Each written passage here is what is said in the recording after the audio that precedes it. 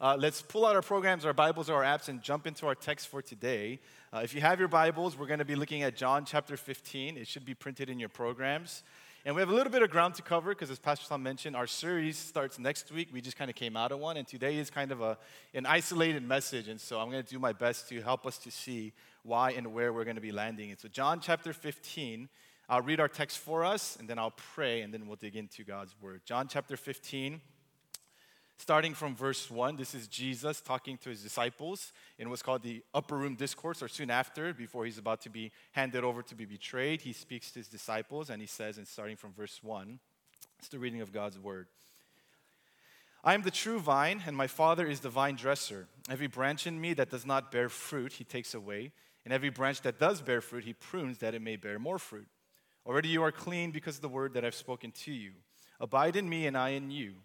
As the branch cannot bear fruit by itself unless it abides in the vine, neither can you unless you abide in me. I am the vine, and you are the branches. Whoever abides in me and I in him, he it is that bears much fruit, for apart from me, you can do nothing. If anyone does not abide in me, he is thrown away like a branch and withers, and the branches are gathered, thrown into the fire, and burned. If you abide in me and my words abide in you, ask whatever you wish, and it will be done for you. For by this my Father is glorified, that you bear much fruit, and so prove to be my disciples. As the Father has loved me, so have I loved you. Abide in my love. If you keep my commandments, you will abide in my love, just as I have kept my Father's commandments and abide in his love. These things I have spoken to you, that my joy may be in you, and that your joy may be full. Amen. It's reading God's word. Let me pray for us. Father, we come before you humbly, opening your word, asking your Spirit to move and speak in the way that only he can. Father, we are weary, we are tired. In any given week, we have burdens, struggles, sins, anxieties. And we thank you, even as we sang today, that we can bring it all to you, that there's rest for weary souls found in Christ. And so as we hear from your word, may that be what we find today. May we find rest and strength for today and for the rest of this week. And in Jesus' name we pray. Amen. So if you've been attending for more than a few weeks, and it's been a joy to see some new faces, we had a welcoming lunch recently, and hopefully it was helpful for some of you that are new. But whether you're new or not, you might have noticed I haven't preached in at least 2 months or so. And if you're newer, this might be the first time you're seeing me up here. And I promise it's not because I just went on vacation or I'm being a bad pastor or neglecting my pastoral duties. But the reality is last year around summertime, I shared with our pastoral staff, like, hey, I've been feeling pretty dry spiritually. Now, you might be thinking, what kind of excuse is that? I feel dry from my work all the time. I don't just take breaks. So I promise you, this wasn't just the type of dryness that people normally go through that can be changing on any given week, but it was a much more drawn out, deeper, profound type of dryness that I quite frankly think happened ever since like my junior year in college, so a little over a decade, and it was this long drawn out dryness that I was kind of feeling eating away at me. And I tried to describe it to them. I said, it feels like I'm like ministering and preaching from like a well that is getting progressively more and more empty. And if you don't know, I'm a pastor's kid, so I told them, I can do it though. I can keep going. I can grind. That's what I do, right? Like pastors' kids, we're hardwired to be professional Christians. Like as bad as it is, and this might be enlightening to some of you in your Christian walk, or it might be calling you out, I could be in deep sin and you think I'm the godliest person ever. That's just what we are as churched people.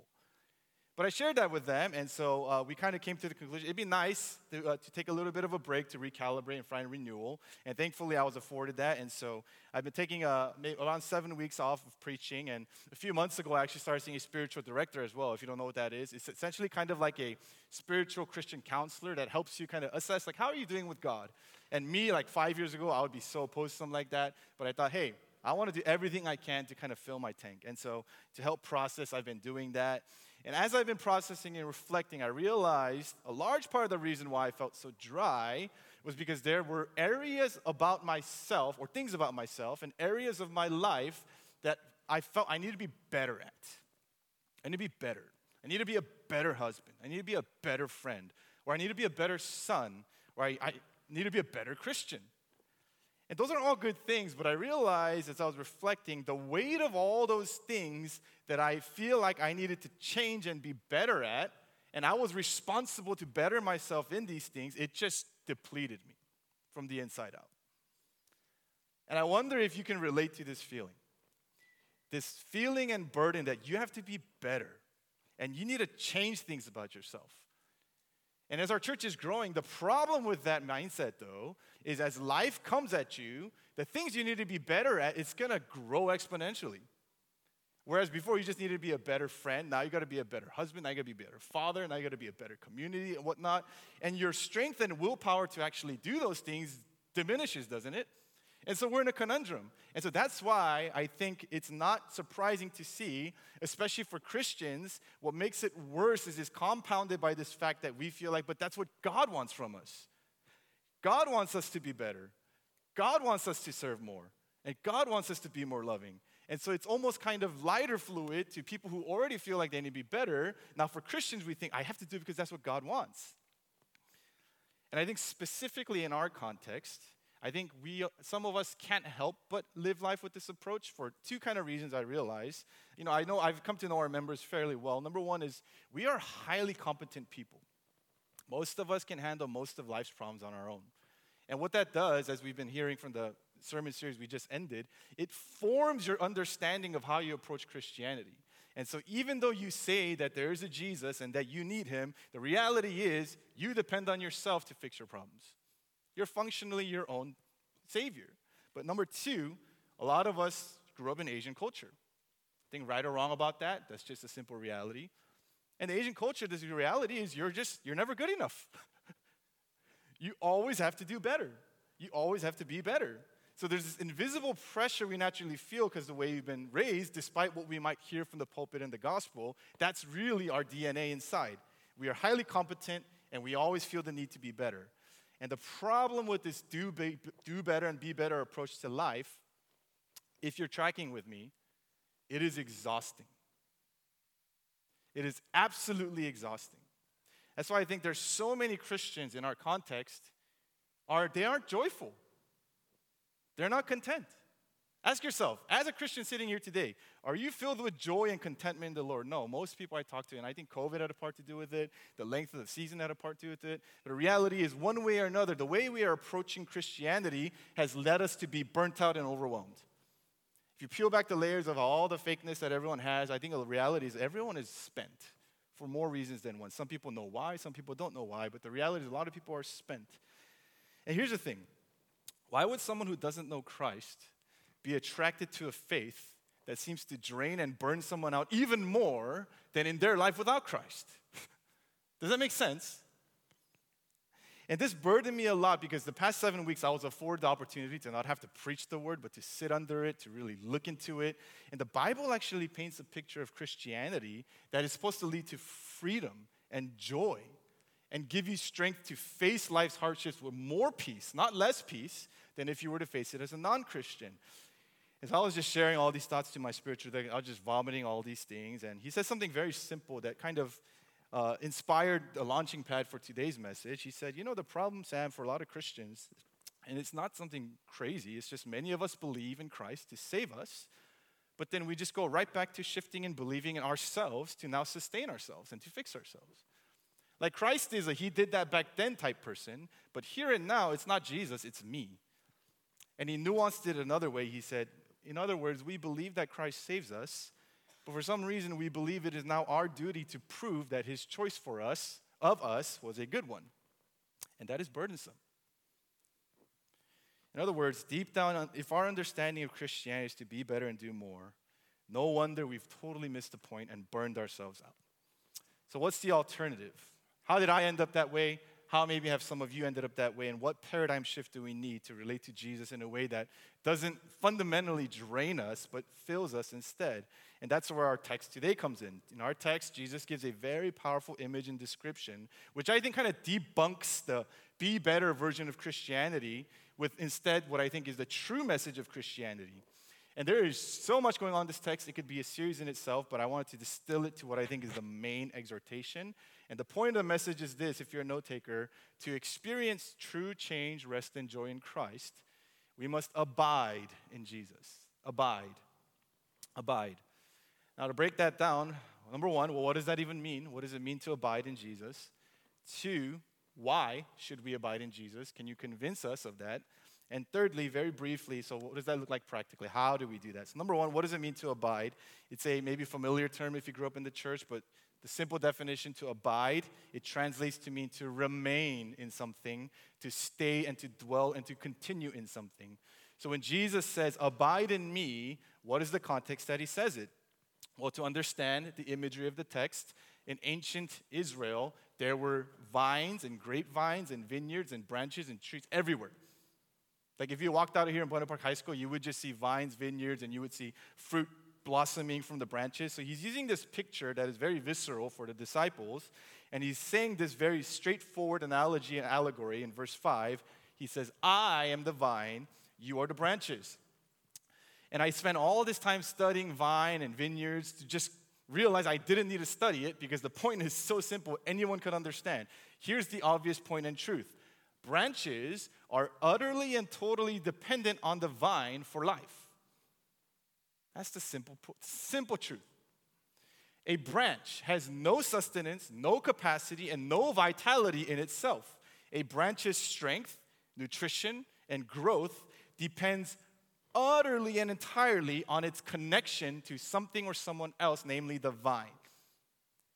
In other words, a branch has to abide and it has to remain in the vine, and if it does not, it dies. There's only two options. Either a branch is connected and it is alive and it will bear fruit, or it is disconnected and is dead. There's no sort of alive branches. And with that in mind, Jesus gives his exhortation in verse 4-5. He says, with that in mind, abide in me and I in you. I am the vine, you are the branches. Whoever abides in me, he it is that bears much fruit, for apart from me you can do nothing. Now, I have been wrestling all week to try to understand what this actually means. Like, a lot of us, maybe if you grew up in the church, don't you there's a lot of stuff that Jesus says that you're just like, that sounds nice. But when you actually take the time to actually wrestle with it and want it to mean something, it's weird, right? Like, Jesus says some crazy things in Scripture, like, eat of my flesh, drink of my blood. And when I see people be like, yeah, that makes sense, I'm like, that's weird. You should challenge it. You should use every capacity you have to try to really wrestle that out. So I was praying because if you're like me and you're feeling dry, there seems to be some sort of answer in this text or some sort of key to spiritual life. And so I've been begging God, please help me grasp what's going on here. And there's at least two things I think I was able to observe. Number one, abiding in Jesus, it is a present reality and not a past event. Okay? It is a present reality. The word abide here, Jesus says, don't abide back then. He says here and now in the present tense, which implies an ongoing present connection that Jesus is talking about. You see, for so many of us, what we've been taught is the key and road to spiritual vitality is you look back at the cross, you look back at a historical Jesus who walked the earth 2,000 years ago, and to live the Christian life is now you look back then, you look at how he lived, and now you imitate him. And while there is some truth and value to that, the reality is I've tried that. And it falls short because it sounds a lot like look back at Jesus, look how he lived, and now be better, do better, be more like him. But that's not what Jesus is saying here. He doesn't say, now imitate me or be like me. He's saying your fundamental relationship with me is be connected to me. Like the branch is connected to the vine.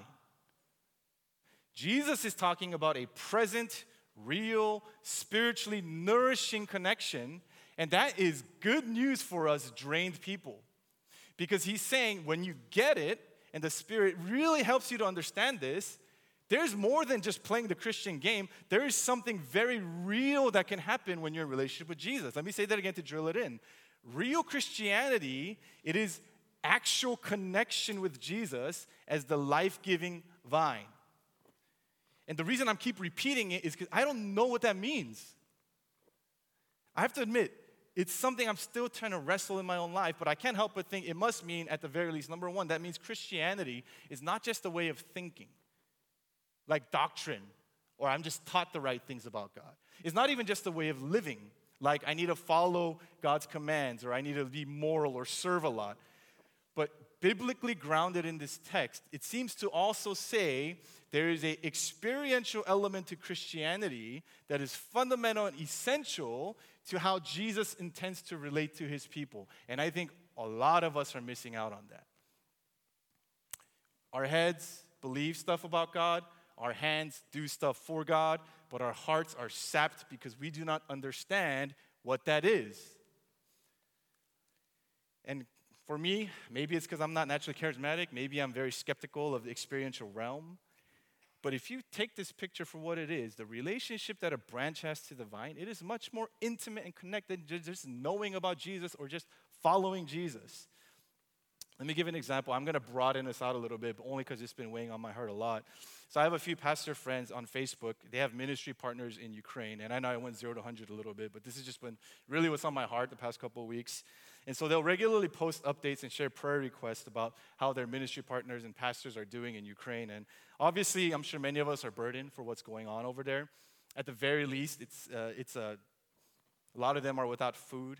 A lot of them are without water, electricity. It's getting harder and harder for supplies to get in. And so I'm reading these things, and I'm feeling burdened. And I'm asking God, God, can you do something? Can we help them? What's going on? And I was so comforted when I read this, because what the Bible is saying is, even if they're hiding out in basements and bombs are flying over the sky and they're without food or clothing, Jesus is saying, the warmth of my presence is with them. I am with my people as they abide in me. The inner security, peace, and comfort that they need, it is available abundantly in me, not 2,000 years ago, but right now. Now, this example might seem so far-fetched beyond our present reality, but I hope you realize that that's what Jesus offers us as his people. He doesn't primarily want your deeds or your service. He wants to give of himself to you to provide you all that he is for whatever unique situation or struggle you find yourself in. And the promise of this text is that the ever-present risen Christ, who is alive and breathing and kicking today, offers himself to you right now. And that's too much to take for some of us. It's a lot easier for me to just tell you, do this, do that, do this, do that, than the overflowing living water of Jesus wants to fill your parched soul. What that means is, some of you guys, when you're feeling down and depressed, or that no one understands or cares about you, it means that Jesus is ever present and he is providing you comfort and compassion as you abide in him. If you're feeling lost and confused in life, or there's decisions looming before you, and you're thinking, man, what do I need to think about, or what do I need to do? Jesus is saying, at the very least, I am your peace. I'll be your peace as you abide in me. Or if you're experiencing suffering and hardship, please recognize Jesus is not just a nice idea. He's not just a puzzle person who just orchestrates things, but he is present and sympathizing with you as you abide in him. And that's just the tip of the iceberg. I think there's so much to talk about there. The first observation, again, to abide is to be intimately connected with the risen Christ in real time. The second observation, without abiding in Jesus, we cannot truly bear fruit. Obviously, as I read the text, you might have noticed there's two main themes: abide, abide, abide, abide, and bear fruit, bear fruit, bear fruit, bear fruit. And this idea of bearing fruit, obviously, it's a loaded one, but let me distill it to say in the New Testament context, it's safe to say by fruit, it's talking about maybe like the fruit of the Spirit, spiritual fruit. So to bear fruit means to be displaying in your growing capacity to be loving, joyful, peaceable, patient, kind, gentle, etc. In other words, to grow in Christ's likeness, because he is the perfect embodiment of these fruit. And where do I get this from? Look at the second part of verse 5. This has been one of the most puzzling parts of this text for me. Jesus says, I'm the vine, you're the branches. Apart from me, you cannot bear fruit. He says, apart from me, you can do nothing. What does that mean? This is puzzling, because Christians and non-Christians alike, apart from Jesus, we could still do stuff. And for that matter, we could still even do good stuff. And you know what is so scary to me? We have a volunteer service, and I share this with the volunteers. It is possible for you to be doing stuff for Jesus, but be doing it apart from Jesus, and Jesus is saying that is nil. That is not true, genuine fruit. And he's literally saying, he's not mincing words, if you aren't connected to me, you can't do anything. Now let me use a very silly illustration to kind of illustrate what I think he's saying. Imagine there's someone in the church, or just someone in general, you just really don't like. Boom, face pops up, name pops up, okay? And you just have a hard time getting along with. You can't stand them. You don't click well. You don't mesh well. You have no common interest. You get annoyed when they're around you. But then in your head, boop, the Bible pops up and the Bible says, hey, you have to love your enemies. You have to love those who are hard to love. And so you say, okay. So you do the good Christian thing. And you start to say, here's what it means to love. I'm going to force myself to hang out with them. I'm going to force myself to engage in small talk. I'm going to force myself to go through a long night eating dinner with them. And then after that, you tell yourself, I did the right Christian thing. And then you go to your friends and you share how rough it was and how much you don't like that person. In other words, you changed your external behavior to give the appearance of love. But here's the thing. You haven't actually loved at all. You haven't grown at all in your heart. And I think that's how a lot of us approach our Christian obedience. But let me ask you, is that really bearing spiritual fruit? Think about that. Do you know what that's like? That is like going to IKEA, and in IKEA there's these beautiful fake plants, very low maintenance, and there's this beautiful fake plant with little plastic grapes attached to it, and you say, beautiful fruit. It's fake. It's not real. It plays the part, but it never grows. There's never genuine organic life to it. It just plays the part. Is that really fruit? Obviously not. It definitely looks like it, but it's not coming from a genuine overflow of the heart. And I have lived my Christian life that way for so long. Getting grapes, stapling it to this dead branch that I call myself, and saying, look at my fruit. That's not the life-giving relationship Jesus is talking about. And this applies to every situation where we are called to bear fruit. In marriage, in friendship, in community, as Christians, there is a self-reliant, non-abiding way to just mere external obedience. And then there's the Spirit-filled, Jesus-abiding way towards genuine growth and obedience. So obviously Jesus is saying you literally can't do anything. He's saying apart from being connected to me as the vine and abiding in me, there's no way that you can actually internally, organically, and genuinely bear spiritual fruit. And if you're a genuine Christian sitting here today, that's what we want most. You know why? Because that's what's pleasing to God. God is not pleased by plastic fruits everywhere that give the appearance of his name, but in the reality, we're just defaming it. Apart from Jesus, especially even people at our church, we have an amazing capacity to begrudgingly force ourselves to do loving things without ever growing in love. You realize that? Growth in love only comes from the vine. You know why? Because here's a Snapple fact. You're not a loving person. You need to tap outside of yourself to get something that you aren't. And I think for a lot of us, the self-reliant, forced version of love has prevented us from being able to truly grow in the Spirit and bear fruit because we are not genuinely abiding and growing in Jesus. Now, a lot can be said, but in summary, then, to abide in Jesus, to be connected to him today. Not just back then when you were saved, and to be connected in a way where you cannot help but bear fruit because a branch attached to a vine will bear fruit. That's the first point, but the second is, so what? Why should I care about this? If I'm not a Christian, what are you even saying? Why should I abide in Jesus? Second point, why should we abide? Now, I debated if I want to include this or not, but I'm coming from this season of Zen in 7 weeks, and quite frankly, if it's in the Word of God, I really don't care what people think because it's the truth. And so I will say it as lovingly and gently as possible, but the first and clearest reason that is simply unavoidable in the text of why we should abide, especially as people who profess ourselves to be Christian, is because if you are not abiding in Christ, and you do not care that you aren't abiding in Christ, it probably means you're not Christian. That's what the text is saying. And it's not enjoyable to share that or even have that tone when I preach, but verse 6 straight up says, if anyone does not abide in me and does not bear fruit, he is thrown away like a branch and withers. The branches are gathered, thrown into fire, and burned. Now, I don't want to get into that too much, but that quite frankly means the people that look like they're attached to me, but they don't actually bear fruit, they don't actually care about the things of God, you are just as liable to judgment as the worst blasphemer or sinner. And in the context, I think for us, the text is mainly speaking to people who've been churched, who call themselves Christian, who might even have the appearance of being connected to Christ, but are not actually abiding in him. And I promise you, I'm not sharing that to be harsh or to place judgment on anyone.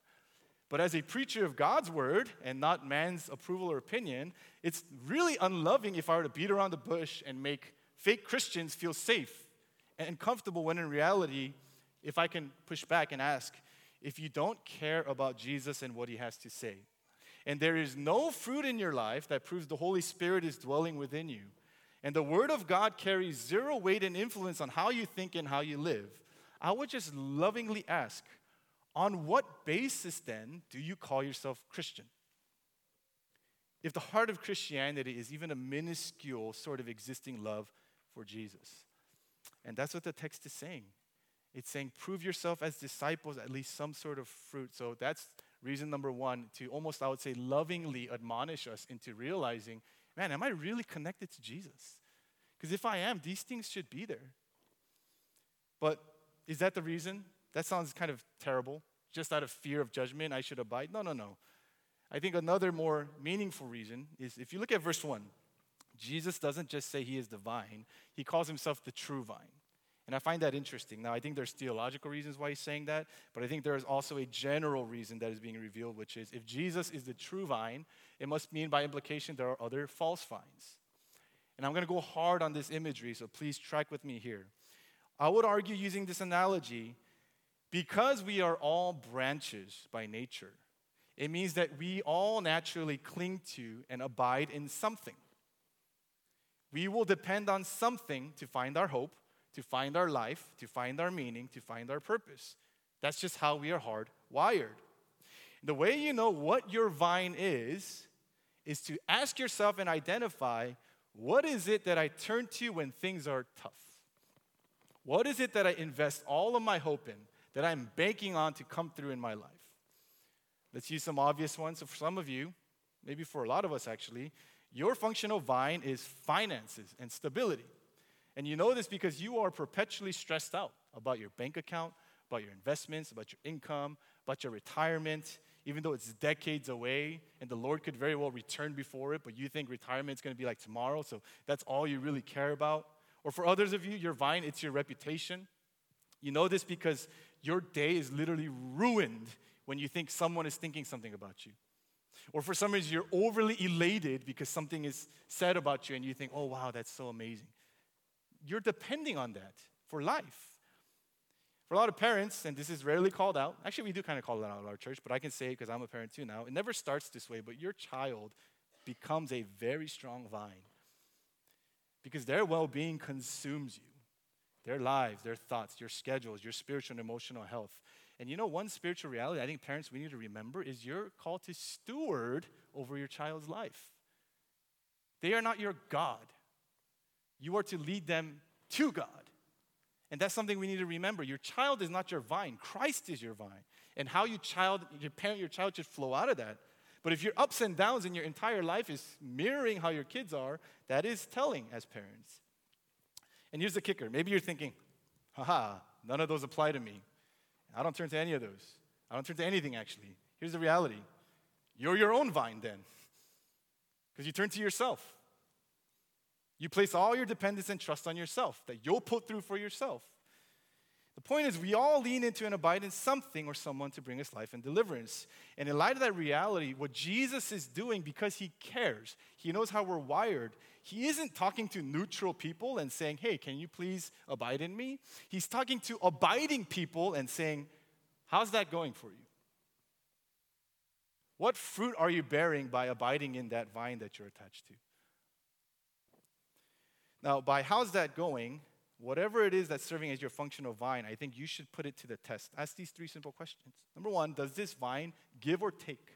Is this vine, by being attached to it, is it life-giving or life-draining? Number two, how lasting and secure is this vine? And third and last, what kind of fruit am I bearing and is being produced as a result of me being attached to this vine? So let's use the example of career, right? We're a big career-oriented church by nature.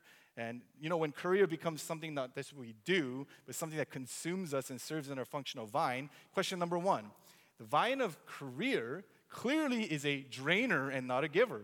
You know why? Have you ever seen someone who idolizes their career and work say, I'm so joyful.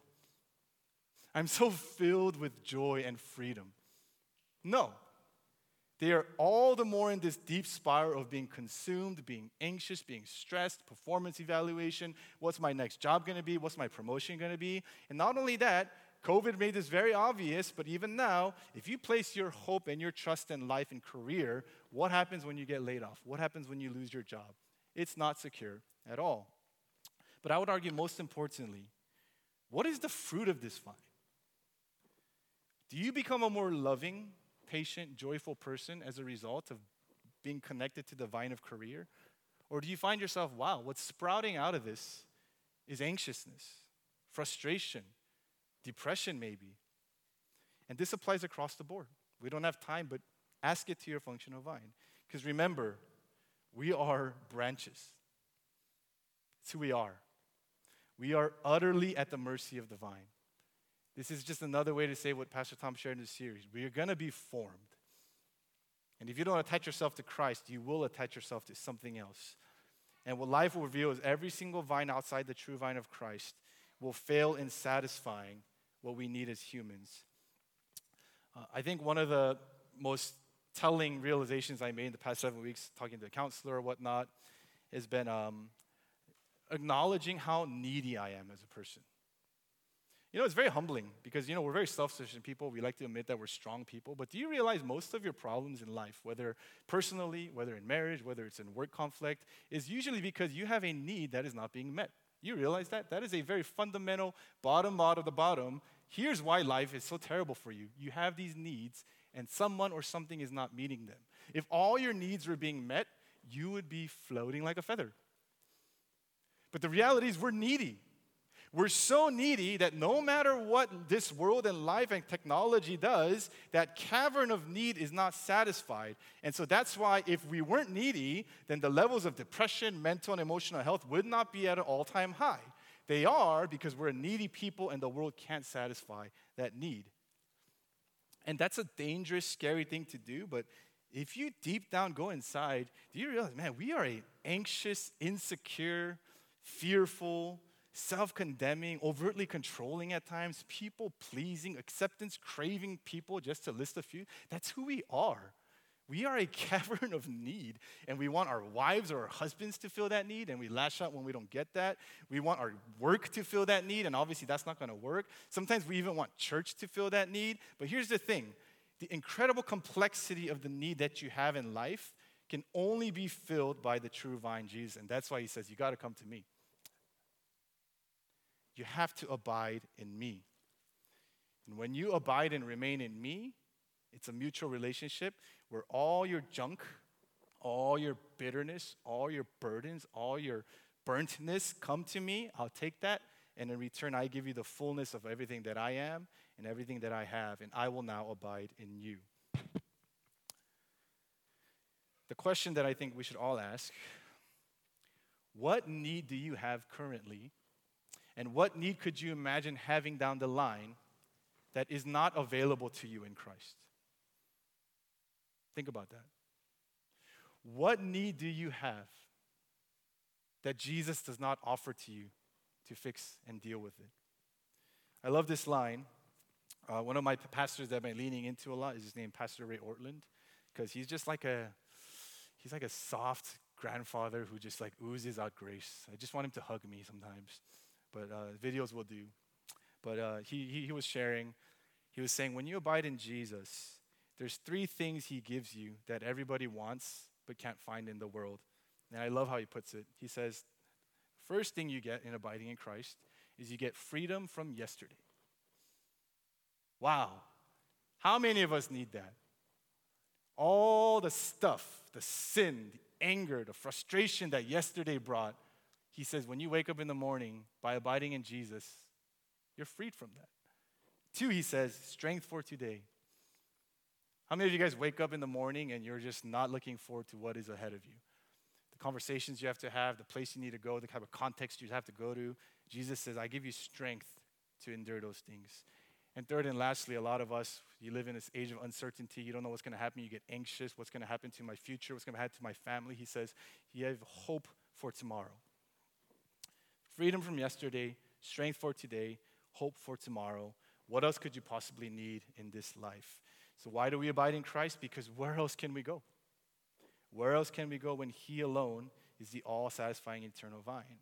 And a quick word, if you're not a Christian, I really encourage you, find a more loving and compassionate, inviting and gracious Savior and vine, and we'll all go to him or her or whatever that might be. But the reality is, there is no one outside of Christ. And Jesus invites everyone, whether you've been drifting or you're not a Christian even today. So the recap, to abide means to remain connected because he alone is the true vine. Now, very quickly, how do we do that? To do justice to the text, I'm not skimming over because it is important, but verse 7 through 9 makes it clear. The obvious and clear ways that you abide is you need to allow God's word to take root in your heart. You need to regularly be in prayer. You need to have a posture of obedience. But I want to close by getting a little more specific. In light of what I was saying, number one, I think I would encourage you all, identify your vine and weigh the fruit of the life that's coming from it these days. To be brutally honest with yourself and ask God to reveal what is your functional vine in your life. And oftentimes it's a good thing that you've turned into an ultimate one. And ask the Spirit to honestly help you assess the state of your heart, because what is the dominant fruit you are bearing these days? Are you growing in patience, love, and self-control and kindness? Or are you becoming a bitter, comparing, discontented person? That's usually a symptom of not abiding in Christ. And so that's the first step, to identify the ways you've been disconnected by identifying the vine. The second, which it sounds so obvious, but I think has really, really important implications, I think the biggest step towards abiding in Jesus is to genuinely believe you are helpless. Like, you cannot help yourself. You cannot fix yourself. An anxious person cannot make themselves less anxious. A frustrated person cannot make themselves less frustrated. A bitter person cannot save themselves from bitterness. In other words, you really need to realize, I need Jesus. Acknowledge your helplessness, tap into his power. And then third and last, this is hopefully the most practical, you need to discover what orients your heart towards Jesus and implement them regularly into your life. I'm the product and victim of hype Christianity. And what I mean by that is my Christianity and my Christian walk in a 365-day year, it was really contingent on not a regular vine, but on sporadic vines. So what I would do is I would get a surge of energy from like retreats, or a surge of energy by going hard for Jesus, and I would vicariously try to live out the rest of the year based off that experience and that abiding. Abiding is much more about regularity and consistency than it is about the craze. You're not going to meaningfully grow and organically as your fruit. You know what that's like? That's like flooding your plant for a day and wondering why it's not growing and it's dying. That's not how plants grow. Plants grow by a regular, controlled, meaningful watering. And in that same way, you need to find what waters your heart and to orient towards Jesus and implement it regularly into your life. And it's been very simple for me. What it is when I wake up in the morning, I am a cavern of bitterness because Ezra wakes up early. And you don't want to talk to me in the morning. So what I do now is I say, Jesus, even if I had a praise night last night and I felt your presence, today morning I'm the devil. I definitely feel it. And so what I do to orient my heart is, before anything else, I just put my AirPods in. As I'm feeding Ezra milk or I'm doing my things, I'll just listen to 2 praise songs. 2 praise songs to orient my heart, and I just do that every day. And what it does is it reminds me, I need Jesus. Jesus is here with me today. He gave me strength for today, and I need to cling to him in all that I do. And that must be, before anything else, what your understanding of Christianity is. And if not, of course you cannot bear fruit, because it's not coming from him. So as we consider that, I really do hope that our church becomes one that abides and that our relationship is not just fabricated, but it's genuine in Christ. And I look forward to seeing how God works. So if I can invite the praise team up, and I invite them up and lead us in just a quick time of prayer and reflection as we close. I guess the question I would ask is, in light of that, how has your abiding in Jesus been these days if you're a Christian? Do you feel connected to Jesus? Ask God to make this text real in your life, right? The Word of God tells us his words are living and active. They are not just words on a page, but they are genuinely Spirit-filled. And don't you want that kind of life?